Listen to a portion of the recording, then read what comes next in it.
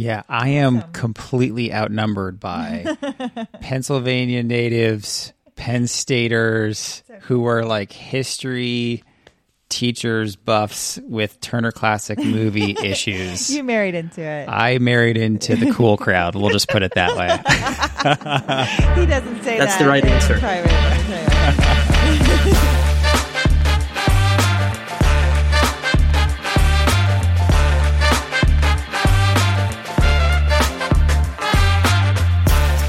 Welcome to Talk with History. I'm your host, Scott, here with my wife and historian, Jen. Hello. On this podcast, we give you insights to our history-inspired world travels, YouTube channel journey, and examine history through deeper conversations with the curious, the explorers, and the history lovers out there. And today, we are chatting with Jared from the Real History YouTube channel. Welcome, Jared. Thank you for having me. Happy to have you. Now, before we get into our conversation and before I introduce our guest, I ask our listeners and our watchers, before we start emptying our glasses, I want to ask you to leave us a review in Apple Podcasts, potentially in Spotify, or you can reach out to us over at thehistorybuzz.com. And don't forget to check out our other podcast, Talk with History, where Jen and I dive deeper into our Walk with History videos and give you a behind-the-scenes look at our history-based YouTube journey. Now, our guest today is Jared, like I said, the host of the Real History YouTube channel. That's REEL. And Jared provides energetic and insightful cinematic journeys as he explores how the past is portrayed in film. And as of recording tonight, his channel has just over 25,000 subscribers and almost, I just checked this, almost 3 million channel views, which is a pretty cool number. So how you doing tonight, Jared? I'm doing fantastic. I'm excited to be with you all and share some historical passion with everybody. Absolutely. Absolutely. Now, Jared, I kind of like to kind of open it up to our guests a little bit. So I'm curious. I'm usually curious to kind of learn about maybe where you grew up, how you kind of came to enjoy and kind of have a passion for history. I've always had an appreciation for vintage things, Okay. Whether it be old cars, old toys, things that I would find at my grandparents' house. I've always had that love for things that came before me. And that eventually evolved into a passion for classic movies. Okay. And naturally, I saw films like The Wizard of Oz when I was very young. But then I, shortly thereafter, discovered Turner Classic Movies. And these You these and I black need to and talk. white. I did Yeah. the weekend. I've done Yeah. Turner Classic Movie Weekend in LA. Yeah. Very cool. Oh, yeah, well, kindred spirits we are. Yes. But I found out that these movies transported me to another times when people wore different clothes, they lived in different houses, they drove different cars. And that really fascinated me as a 7 or 8-year-old. That was compounded by my discovery of the movie Gettysburg when I was 7, Okay. which aired on another Turner network, TNT. And shortly thereafter, my very patient parents were kind enough to take me on my first summer vacation to Gettysburg. And it was probably about 110 degrees. Oh, my gosh. It felt like we were walking on the solar surface. But I was absolutely captivated because really for the first time ever, I was able to translate something that I saw in a movie to something that I was seeing in person. Oh, cool. And I suspect that's the case for a lot of Civil War historians my age. But I was hooked, and my parents took me there multiple times per year for every year thereafter. And I still continue to make pilgrimages there. And 15 years after I saw the movie, I ended up working there as a park ranger. Oh. And so I am a living representation of how powerful historical films can be because it really dramatically shaped my life. Oh, that's so cool. So are you from the Pennsylvania area? Yeah, I'm from the Altoona, Pennsylvania area. Okay. And I ended up coming back home to my native area. And currently I'm a history professor at Penn State Altoona. Yeah, I am completely outnumbered by Pennsylvania natives, Penn Staters, who are like history teachers buffs with Turner Classic Movie issues. You married into it. I married into the cool crowd. We'll just put it that way. He doesn't say That's that the right in answer. private, let me tell you. So that's really interesting. And everybody has their own story about how they kind of came to be passionate about history. So how did that eventually translate into the YouTube channel? So a good friend of mine, I also do World War II reenacting on the cool. side. I really enjoy taking history beyond the traditional confines of the classroom. Absolutely. And whether it be in-person presentations at historic sites or museums or taking it digitally. One of my really good reenacting friends, and now my producer, Andrew Collins, I would often go to he and his wife's house, and inevitably we would watch historical movies, and inevitably I would always give color commentary, either praising or ripping apart historical films. Sure. Can't help it. And eventually he just drew the conclusion, why don't we just put a camera in front of you and share these sorts of observations with broader audiences? Thus, this became a pandemic project of sorts because things were closed. We weren't doing our travels. The events that we typically went to were not occurring. Timing, and so that is when we ultimately decided to pull the trigger and embark on this adventure. And it's really exceeded our expectations. We've only been doing the channel for slightly over a year, and we've grown far faster than what we possibly could have anticipated. Yeah. But I like to think that one reason for that is that we're kind of cheating in a way because we're really working with things that are very much in popular consciousness and within popular culture. We're looking at really famous popular movies. And so I feel like we're kind of ripping off some of our fellow historians who are starting channels or something like that. But, ultimately, historical representations as seen in film is something that has long interested me. Yeah. And the fact that, we read, one book for every 10 movies we watch, and I suspect that proportion is not getting any better in our modern age. The most successful historical book cannot come close to competing with even the worst historical film as far as outreach is concerned. And so I like to think of our channel in part as a public service initiative, where we parse fact from fiction and perhaps give people a little bit of clarity on historical films that they might really enjoy. Yeah, well, and it's funny because we had actually, after we had started our channel, right? Again, it was kind of during the pandemic, we started our channel. And it had been probably close to a year, but we had been driving somewhere and Jen was talking about some movie or whatever like that. And she was like, oh, I should make a YouTube channel where I review and talk about, historic movies. And then later on, probably no more than a couple months later, we found your channel. But mine was going to be a little different. It was going to be like, I was going to talk about how Belle from Beauty and the Beast, if she would have married Gaston, probably would have survived the French Revolution. Right. But by marrying the prince, she's dead. Yeah.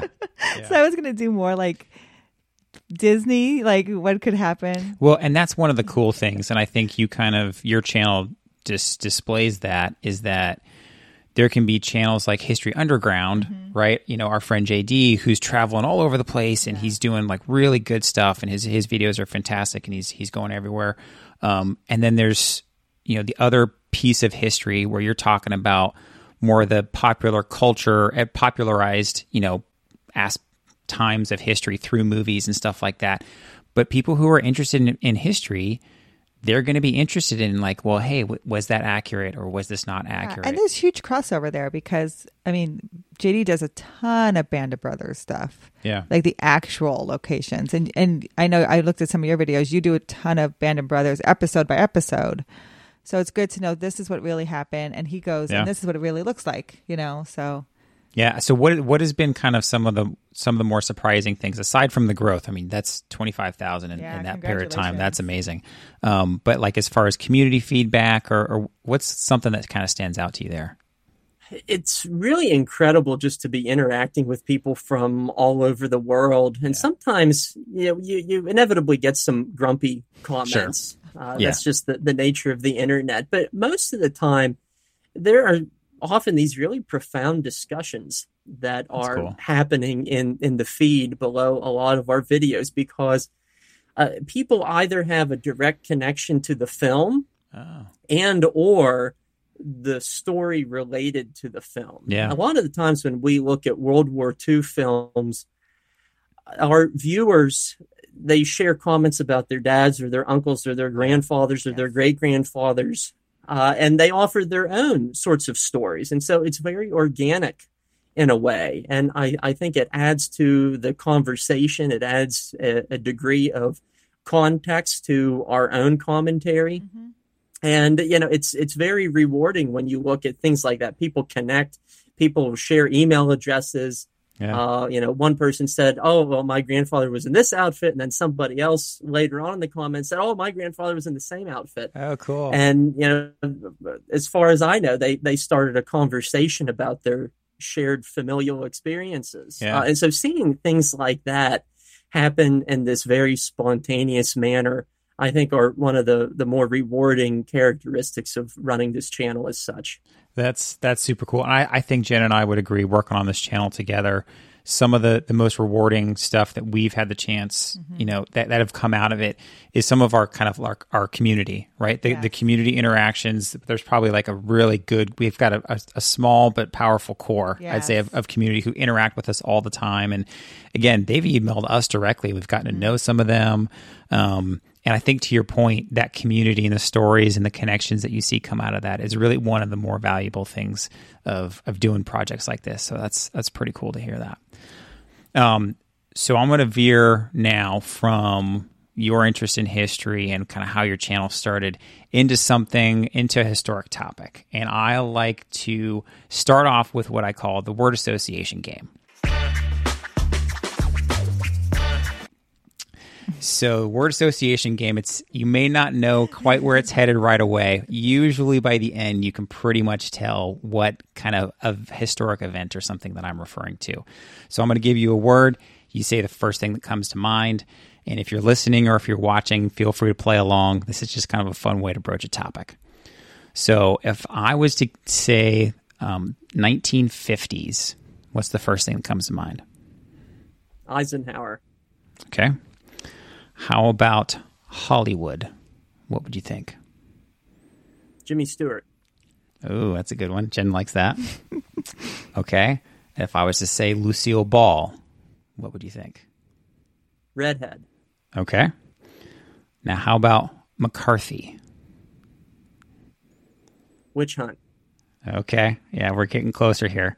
How about House Un-American Activities? Is that the answer or the question? That's like that's the last word. Again, witch hunt probably again. Yeah, that's the last word. What's that make you think of? Persecution. Yeah, absolutely. And so really what I'm driving at is the Red Scare, right? So the Red Scare of the kind of starting in the 20s all the way up through the 50s, where it was at its peak. And so I talked about the 1950s, Hollywood, and I threw Hollywood in there, right, because your channel, right? So I kind of did that a little bit on purpose, like some movie stuff. Lucille Ball, she actually was blacklisted for a little while. She was accused of communism. And then obviously McCarthy, he was the one kind of leading the whole charge with the House Un-American Activities and that whole Red Scare back then. So we do that. One, it's a kind of a fun way to broach a topic, but I also like to ask people, what do you remember learning about, maybe either when you were younger or something that stands out to you now that you learned about that event later on that you're just kind of like, oh my gosh, I never knew that.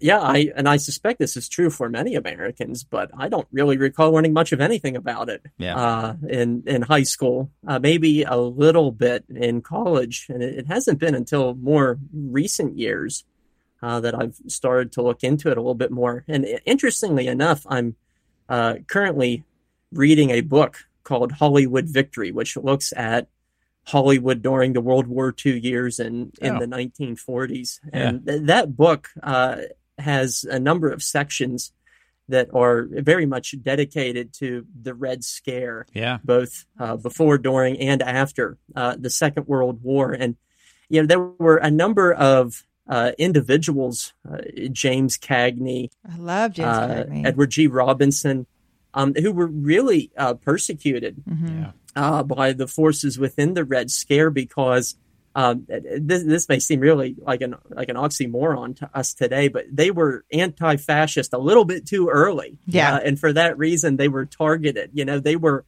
banging the drum against Nazism in the mid-1930s, when that was very unpopular in the United States. And that is one of the things that propelled James Cagney to take on what would ultimately become his award-winning performance in Yankee Doodle Dandy. She loves that movie. Jen absolutely loves that movie. So the stars are aligning here this evening. But one reason he took that on was to show how patriotic he was. And combined with that, he was on the war bond tours in a very, very vigorous way. And so it's interesting to see how the Red Scare shaped the careers of a lot of really well-known Hollywood figures from this classic era. And some of them were able to dodge the bullet ultimately, like James Cagney and Lucille Ball. But Edward G. Robinson, of course, later on, Dalton Trumbo, who Bryan Cranston portrays. And Charlie Chaplin especially is a tragic figure, because he made movies championing the plight of the poor, speaking out for pacifism, making movies that were a mockery of Hitler. All of these are good things, I think we would argue. And for doing that, he's booted out of the United States for well over 30 years. And so it was a process of that created many victims, unfortunately, who did not deserve it. I would have to echo what you said. I don't really remember learning about it too much in high school. Maybe in like AP US history, right? Maybe just like hearing about blacklisting, right? That's probably the one thing that kind of always stuck out to me. And then again, later on in college, a little bit more. And then I've learned more history being married to this one than I ever did in school. So, and I think I learned through the movies, Jared, right? Because I remember watching Chaplin, right? And watching Chaplin with Robert Downey Jr. is when I first was like, why did he get kicked out of America? Like, why did he live in Switzerland all that time? And that's when I first really learned about the Red Scare. And it was probably not for college. I got my undergrads in accounting at Penn State, but I have the minor in history. But I really didn't. It wasn't. It was military history, So it was probably in between there, just movie related, And I knew James Cagney was put, and then Yankee Doodle Dandy, no one questioned his patriotism after that. Jimmy Stewart, Clark Gable, everyone who's kind of doing all the war movies and stuff, right? So, and I saw you just did the Jimmy Stewart Museum. We had done that about a year ago. Yeah. And I remember that poster with all the actors on it who were in the military. Oh, yeah. Right? Mm-hmm. And I named them. Yeah, right? That's right. Because there were many male actors who joined the military during that time. Right. It's really neat. The 50s, every time, the more videos we do, right, the more topics, like conversations we get to have with fellow history fans like you, the more I learn, like, one of our biggest series, right, is Emmett Till. We did a 3-part series on Emmett Till and kind of all that stuff. That's some of our more popular videos. And one of the things we did for the videos that I actually didn't think about at first, but we went back and did and added it in, was kind of set the stage for what was happening in the 50s. Mm-hmm.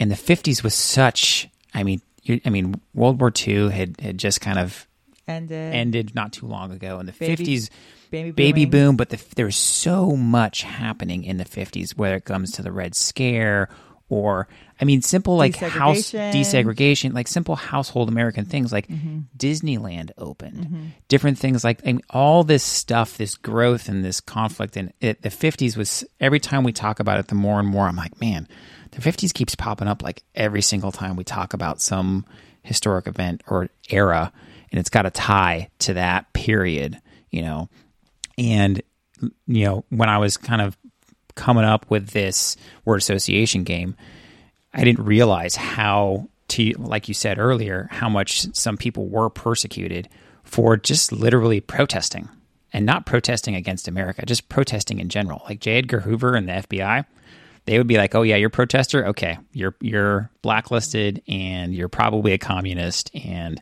you're in trouble." Yeah. It was crazy.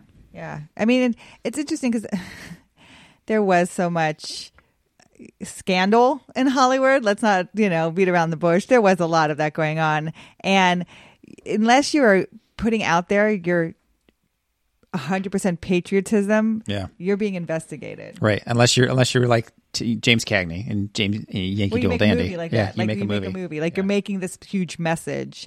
But if you're on the fence, or if you're a foreigner, if you're someone who wasn't born in America, if you've made a movie that was on the edge of social norms, right? Like you're going to be investigated because you're influencing people, and you're influencing people's character, and it's anti-American. And so those kind of things, what actors did back then, some of them took a stand, and, Lucille Ball took a stand, right? It was an interesting time. Have you done any kind of 50s era movie reviews? I haven't watched every single video on your channel. Some of your videos are pretty long because you're talking about movie sections, but have you done some that kind of either stand out to you, or they're like some of your favorites? One of our first videos that we did was the movie 42, which is the Jackie Robinson story, and it begins in the late 40s and goes into the early 50s. But there are a lot of 50s themed movies that I would love to take a look at a little bit more in depth. And then there's even the quasi-fantasy films that depict the 50s. One of my favorites is Pleasantville. Yes. Oh, yeah. Where young Tobey Maguire is pulled into this Mayberry-like setting, Leave It to Beaver setting, and starts turning the world upside down within his television set. Sure. And so, I'd be interested in looking at films like that as well. But we've accumulated a very long list of movies from our various comments and emails that we get, and we've only scratched the surface thus far. I know. We just reviewed on the Talk with History podcast. We just reviewed Elvis. Jen went and saw the movie Elvis. She loved it. So I got my master's at the University of Memphis. Yeah. So it kind of helps that I was immersed in Elvis history for 3 years, and I also emphasized race in my master's degree, so that also helped. Like being on Beale Street, doing a lot of that kind of research, it just immersed me in all of that. So I could talk to, that didn't happen at that concert, it happened at this concert, and that's not what that was. So I kind of knew all of that information.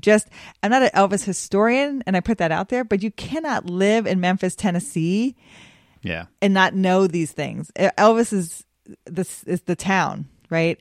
And living there, so all these people had personal Elvis stories. It was just amazing to me how much he was Memphis, Tennessee. And even for me, right, as someone, I generally know who Elvis is and have learned more, but just talking to her, I haven't seen the movie yet. She went and saw it. Was it like early opening night or something like that? And but even just kind of her taking me through the movie, saying, hey, they did this and he sung this song, but he didn't actually write that song until 2 years later, or, but obviously for the movie, they always compress events and things like that. So it was interesting hearing that. But I saw you did It's a Wonderful Life. Have you done Yankee Doodle Dandy yet? Not yet, but I will add it onto the list right now. I would love to do it with you but I love that George Cohan watched that movie and said, "That's great. Who is that about?" Yeah. Yeah. So another way to whitewash movies for the American people, make sure they have good character in them, because George M. Cohan wasn't the most clean-cut guy. Right. So Jared, one of the next things we like to ask our guests, because I playfully mention this to people, to friends, and I would say, hey, come listen to our podcast. I playfully mention hey, this isn't necessarily a history podcast. This is a person podcast. So I actually like to ask our guests, what's the first big historical event that you remember as a youth? that really stands out in your mind, and where you're just like, oh my gosh, and it was kind of one of those like flagpole moments. We all kind of have that one thing that we remember. What's something to you that stands out that you remember, if it's local or if it's national or global type thing? I'd say there are two events that stand out in my mind. One of them is very subtle, though, very vague in my mind. When I was very young, my dad coached high school basketball.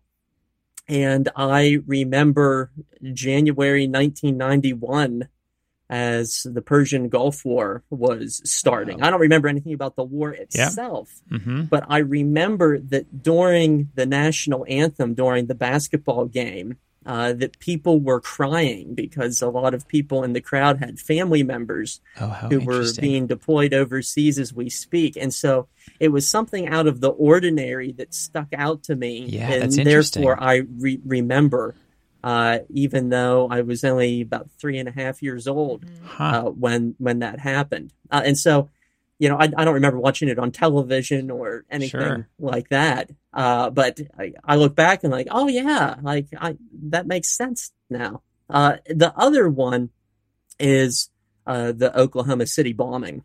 Oh yeah. And I was in about first grade when that occurred. And I think, and as is often the case, history is most pertinent when you have a human connection to it. Yeah. Whether it be in real time or in the classroom. And one of the things that made that event stick out to me was that iconic photo of the firefighter holding and cradling the young baby that had been killed in the daycare. Yeah. Because that event happened just around the time that my brother turned 1. And when I saw that, I thought of my little brother, and I thought, how horrible. And I perceived it through the lens of a big brother who had a younger sibling who was only a year old. And that was one of the things that really stuck out to me in that regard. Wow, those are two so we haven't had two ones like that. I think maybe one of our first or second podcasts we had some Persian Gulf, but no one's done the Oklahoma City bombing. But I remember, I'm trying to remember what I remember of the Oklahoma City bombing, and to be honest, what I remember that it happened, but honestly, what kind of really drove home what sticks in my memory, like when someone says, hey, what do you think of when you think of the Oklahoma City bombing, is honestly many years later when I went back and visited the memorial. So I was driving with my brother from California out to Maryland where I was going to college, and we drove through Oklahoma City. And so we actually made a point to stop, right? This is before like iPhones and all that stuff, right? So this was 2002 timeframe. And, So we made a point to stop in Oklahoma City and go see the memorial, and just kind of how powerful that memorial is in Oklahoma City, because they have kind of the one side that shows 1 minute and then the other side that shows basically a minute later, right? And I don't remember what the times are. I think it's like 4 and 2. Those are the minutes that I remember. I don't remember exactly what the time of day was. But to me, that's what stands out, because I think, like you said, when you have that personal connection, and to me, that personalized it, was actually going there and seeing these memorials, I don't know if they were actual grave sites or just markers, for the people that passed there. But that's an interesting one that struck home to you. And I find that so interesting, Jared, because the image is what resonates with you, and you do real history. You do image you're talking about images on film, and what they, what kind of feelings they give to people. But that image is, when I think of the Oklahoma City bombing, that's the image that comes to mind for me. That famous photograph of the firefighter holding the little girl. It's almost reminiscent of Jessica coming out of the well, right? Because all you see is like an arm, right? And you can tell that the arm is battered, right? So it's been abused in some way. So that child has been through trauma, and it is so. And in both pictures, there is like a person of law enforcement or a firefighter holding the child. So you have this feeling of protection, unable to protect, right? Yeah. So it evokes a lot of feeling. So Jared, do you think that the reason, not only for the image, but you mentioned like your brother, I mean, do you think that that was kind of the first time for you that you were kind of, we talked to Jared from the Daily Bell Ringer last week or the week before, and he says, right, kids in their youth tend to be, for lack of a better word, narcissistic, right? It's kind of all about them. They don't, when they're young, and that's just how people grow and mature. Do you think that was kind of a moment where that kind of snapped and you kind of like, oh my gosh, I'm a big brother, I've got a family, and do you think that's what that was? Yeah, absolutely. And I think that, as you suggested, that big brother perspective, you have to look out for little ones. Sure. If you're the bigger one. It also gave me a sense that there are bad people in the world. Yeah. And there's a whole world out there that I don't understand, that I've never been exposed to. Yeah. And that day was a very eye-opening one, for me as a first grader. Yeah, and I think to me too, the other points that stand out to me is that's kind of the first time that I remember of like this kind of homegrown, quote unquote, right, kind of terrorist. They didn't call it that back then, right? They didn't really have domestic terrorist, they didn't kind of have domestic. They didn't have the kind of the term domestic terrorism or anything like that. But that was kind of the first time I think it was so public, and part of it was the era, right? TV was becoming more and more accessible, and cable news and all that stuff. Those are two very interesting ones. I appreciate you sharing those with us. Do your family kind of remember anything about that? Like, did you ever talk to your family about like, hey, I remember when this happened because of, Not too in depth. I should revisit those and see how my parents perceived them. Sure. Because my parents were at that basketball game with me, and so they could probably name some of the people who may have been showing emotion in the moment. So I think those are topics worth revisiting with them. Yeah, and again, that's interesting that at such a young age you remembered. Right. I mean, you said you were, 3.5, maybe 4. I'll be honest, I don't think I remember anything from Jared seems like young. A smarty. Yeah. You guys are I'm the dumb one in this trio right here. To be so self-aware is that takes a lot of intelligence. There. Well, and we talked to someone else who had a similar, I think it was Chris Witt from the Witt Docs, Chris Witt from the Witt Docs Cemetery Tours YouTube channel. He remembers talking about, I think it was the Gulf War, but because they kept bringing it up in his church. So, right, he's from Kentucky, right? So, church family and all that stuff. And he just remembers all of a sudden they were talking about this, what was happening with the Gulf War, but they were talking about it in church. And he said there was a couple terms, and I can't remember what they were, but a couple words that kind of really drove home with him. And for him, it was similar to what you said about, maybe not about the Gulf War, but about your brother. But he said it's the first time he felt like, hey, I was in church in this safe space, and all of a sudden there felt like there was this outside threat. There was something outside that kind of pierced through. So that's really interesting. So to move on to our third question, which kind of this I think is a natural progression. I like to ask people some regional history questions.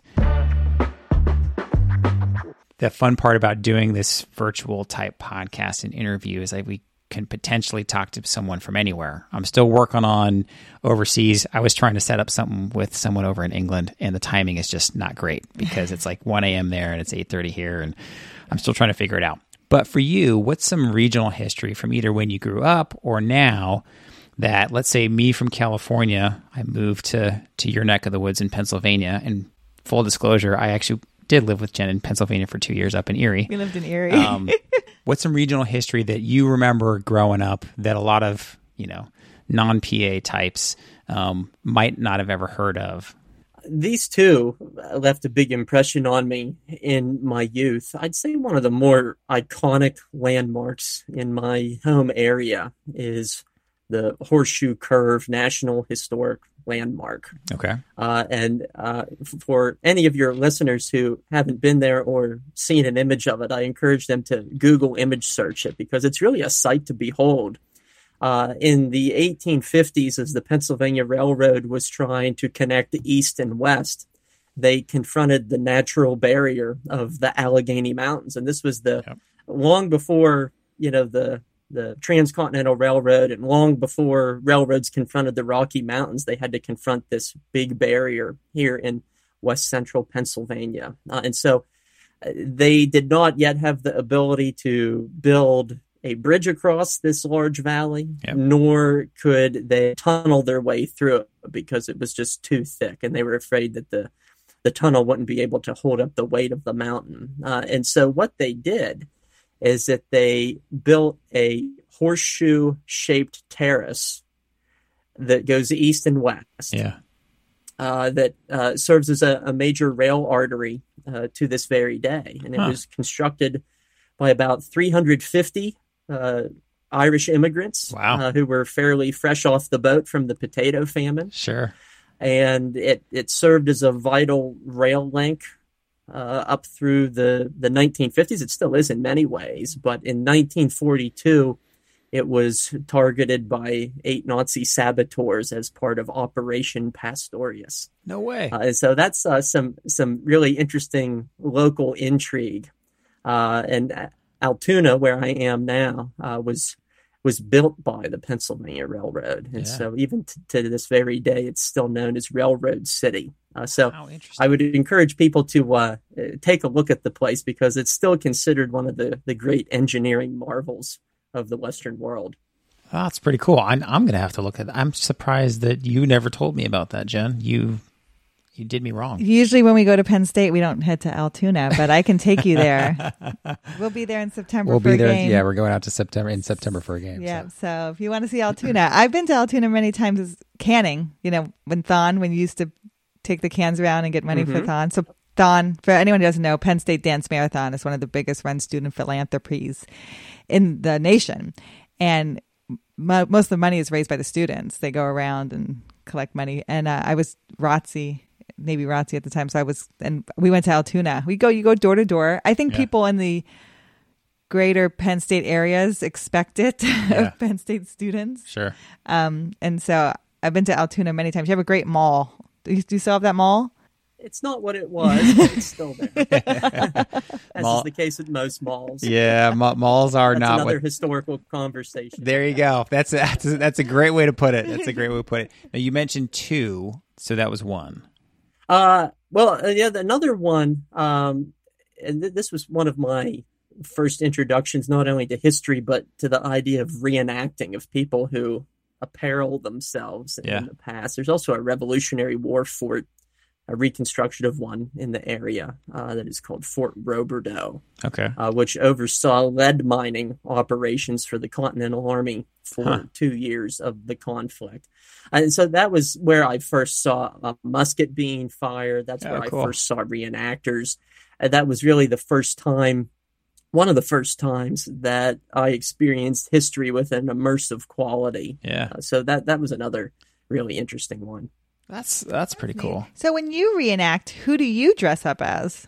Well, my grandfather, whose house I live in right now, he served in the 4th Infantry Division during World War II. And so he was among the troops to land on Utah Beach on D-Day. Holy cow. And when I went to World War II reenactments, I thought, man, this is really underrepresented. Like everyone's dressed up as a paratrooper. Not everybody was a paratrooper in World War II. And so, I do it in part to bring the stories of he and his comrades to life and to share some long neglected stories as such. That's awesome. Yeah. My grandfather was in World War II. He was Unit 3, the Spearheads. He was D-Day +3, and he drove a tank. He was in the Battle of the Bulge and the Battle of Cologne. Well, was that your Italian? Yeah. Yeah. Yeah, my Italian. Yeah, she's got some Italian side. He came over to America and then went back 3 years later to fight for his new countrymen. Yeah. So the reenactments is something that I would love to start trying to cover on the channel. Because for us, for Walk with History, we try, our kind of thing is going to the location. So I would love to be able to do that because especially being where we are now, and shoot, even up in your neck of the woods, there's plenty of battlefields all over the place where there's going to be reenactments, so talk about, it's perfect for video. So that's something I would love to try to start doing every now and then, because I think that would just, for me, from the production side, it would just be kind of a fun challenge. And Jen could stand there and be like, this is what they're doing, and this was the battle, and they're doing this accurately, and this is what this side's doing, and this is what that side's doing, and and all that stuff. I think it'd be cool. So Jared, tell me more about what do you teach at Penn State? I teach a variety of U.S. history courses. They consist of Pennsylvania history, U.S. history survey courses, and as is the case in high school, you do one section that goes up to the Civil War, and you do another subsequent section that looks at everything since the Civil War. I've taught 3 or 4 different classes on the Civil War era, including how slavery and the Civil War have been represented in film. Oh, sure. That's a newer class. That's cool. And so it ties in with my channel very nicely. Yeah, absolutely. And it's a lot of fun to do. I've taught a class about World War II in the Pacific. I've done another History versus Hollywood class. So I've taught about a dozen different classes in total. That's awesome. Yeah, right on. We just did William Carney from Glory. So we William Carney was from Norfolk. Yeah, which is where we are. And so I talk about the movie Glory, how he's not depicted in Glory, but that Morgan Freeman and Denzel Washington play like a version of him. Yeah, but that both of them split this one great man, because it takes 2 great actors to play one great man. Yeah. So when it comes to when it comes to your channel, this is something I'm always curious about, and I've asked a couple of our guests, like, what's one kind of video standout that's either like your favorite or just kind of surprised you either at the response? What's one video on your channel that kind of stands out to you?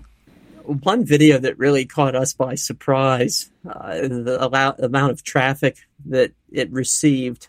We did a Band of Brothers short. Okay. And for your listeners who may be familiar with the series, there's the story that is depicted in the film of Sergeant Chuck Grant, who is almost mortally wounded by a drunken paratrooper of another company. And things are greatly condensed in the series. And so what we did in the special is that I found the original court-martial documents for the paratrooper who committed this crime, and I did a walkthrough of how it actually played out and how it compares with what we see in the film.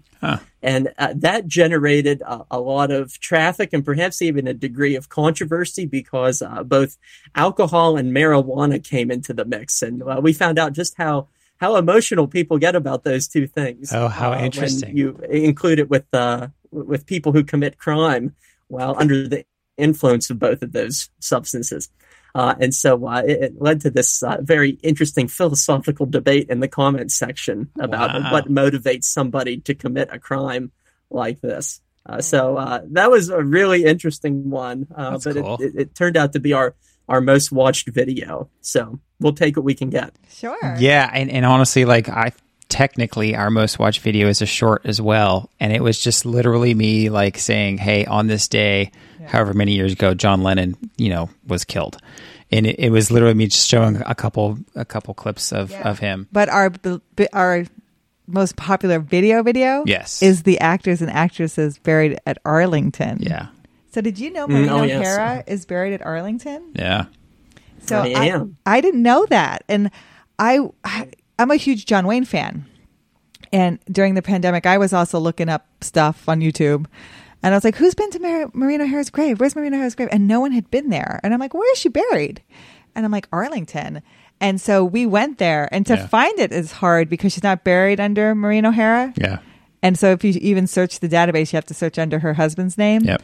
And but it was awesome. And then all the other people, like I said, that poster, the Jimmy Stewart Museum, there's a lot of actors and actresses, maybe not all A-list, that have served. Yeah, we went back and did a second video, and that one was, to me, that one was almost more cool because of some of the people that we uncovered in our second video for influencers and still some actors, right? Gunny Ermey, who was I keep forgetting his name. Charles Durning. Durning. Yeah, he was super interesting. Oh, you would love Durning. Day veteran. Yeah, Lee Marvin. And I do Lee Marvin because I love the Audie Murphy. Murphy. I do him, but I love the Man Who Shot Liberty Valance. Yeah. Oh yeah. So I talk a lot about Lee Marvin. Classic. Yeah. There's a line from that movie that is applicable to almost any historical film, and the line is, when the legend becomes fact, print the legend. We have it in the video. And Hollywood does that so often. Yeah. And that was like the one line that I think Jen quoted me when we were making that video. She's like, "Hey, make sure you get a clip of this, the clip of that saying." I just, and I don't know who your big fans are, but I love John Wayne. And I love that movie. I always tell people, because for me, that movie was such a meeting of intelligence versus brawn. And sometimes you need both. Yeah. Right? Like, you can't negate one. You can't negate the other. Sometimes you really do need both. And and Lee Marvin, there's very few people who can hold up to John Wayne, right? To stand toe to toe with him as the bad guy. And Lee Marvin could do it. So, to quickly circle back to Jimmy Stewart, now you referenced our video that we did about the Jimmy Stewart Museum. I have a very personal connection with Jimmy Stewart because, he was born only about an hour away from where I live. But I also sent Jimmy Stewart a birthday card when I was 8. Oh, cool. And so, all my friends were watching Power Rangers in 2nd grade, and I was watching black and white movies. So perhaps it was preordained that I would follow this route. But in any case, I drew him a birthday card, and it had Harvey the Rabbit on it. Mm-hmm. Yeah. The famous invisible rabbit. And so, unfortunately, it was in the final year of his life, and he couldn't write a letter back to me personally, but his secretary wrote a letter, and enclosed was an autograph. Oh, cool. From Jimmy Stewart. That's so awesome. And he passed away only a few months later. So my letter was probably one of the last bits of fan mail that he received. Sure. Yeah, that's so great, Jared. That's really, really I mean, cool. It's a Wonderful Life is my favorite movie of all time. Yeah, period. I watch it every Christmas Eve by myself. I love that movie. And she cries every time. I cry every time. I love that he's a Navy pilot. I'm always like, Navy pilot, his brother. I'm like, Harry wouldn't be there without his brother. I just love that part. I don't know if you watched our video, but I stand on his porch and I freak out because I'm standing on Jimmy Stewart's very quickly. Someone actually lives there. Because someone lives there, right? Yes. But I get all excited. Jared, if people wanted to reach out to you guys or find your channel, what's the best way for them to do that? People can go to YouTube and simply type in Reel History. And once again, that's REEL, as in a film reel. And we welcome subscribers and healthy, robust, and positive comments on our videos. You can also follow us under that same title, Reel History, on Facebook. And I also run a separate Facebook page for myself, which is entitled Historian Jared Frederick. And I try to do daily posts and, like you, share some images and videos from my various adventures to historical places. Cool. Well, thank you so much for joining us tonight. It was a blast talking to you, and I'm hopefully this is the first time that we get to talk, and many more times here after this. So thank you for listening to the Talk with History podcast, and please reach out to us at our website, talkwithhistory.com. But more importantly, if you know someone else that might enjoy this podcast, please share this with them, especially if you think that today's topic would interest a friend. Shoot them a text and tell them to look up the Talk with History podcast, because we rely on you, our community, to grow, and we appreciate you all every day. We'll talk to you next time. Thank you.